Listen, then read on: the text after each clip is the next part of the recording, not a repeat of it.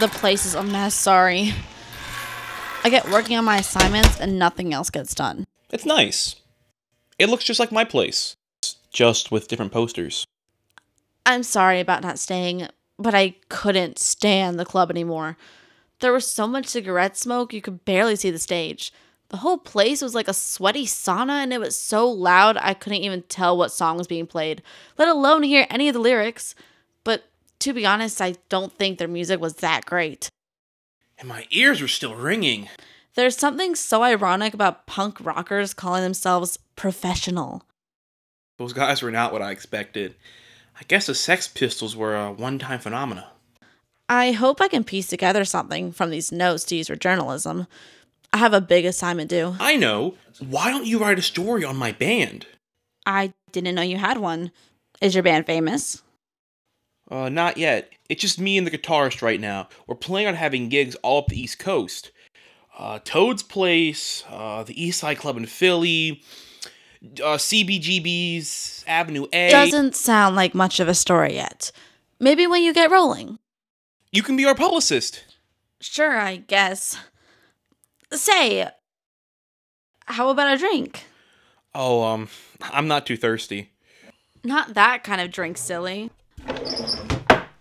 It's called Kahlua. Kahlua? Kahlua? I got it for my birthday. I've never had it before. Neither have I. Oh, that's right. You said you were straight-edged. Oh, I was straight-edged because I was underage. But I just turned 18. Me too, more or less. Now, where are those glasses?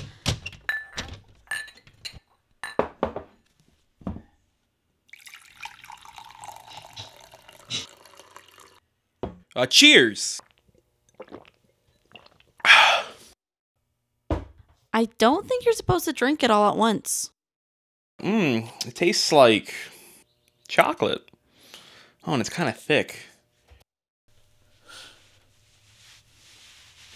I'm sorry the interview didn't turn out very well. But at least we got to hang out together.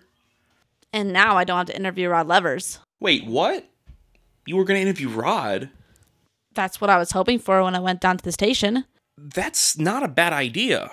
You could portray him as an icon of the music era whose time has come to step aside. I wasn't going to interview him about music. Then what? His DJ skills? His band promotion fiasco? You know he doesn't like to talk about that. That's not it. You know how he behaves.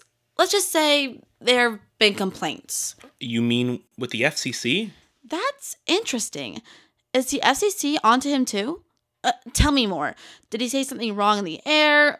What are the details? Whoa, slow your roll. The FCC's on everyone's case. I mean, I don't know about any specific complaint. That might be the better story after all. But I would have to do some more digging. To be honest, I prefer to stick to music reporting. My professor thought it'd be a good idea if I branched out. Well, if you do something on Rod, just don't forget to mention that deep down, he is still a good guy. He just got bitter. I'll have to take your word for it. He worked really hard to create his radio persona. It sounds like you're defending him. I thought you said he represented the old way that needs to move on. He does represent that.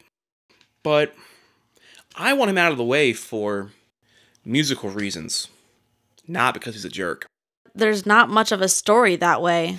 Anything for a byline. It's not any different from you being in a band. It's way different. My band has a message. That's somehow more important than journalism? It's not more important. It's just different. So by extension, you're saying that I'm shallow. All mass media is shallow. And I am a part of mass media. It's my major. Thanks a lot, Joey.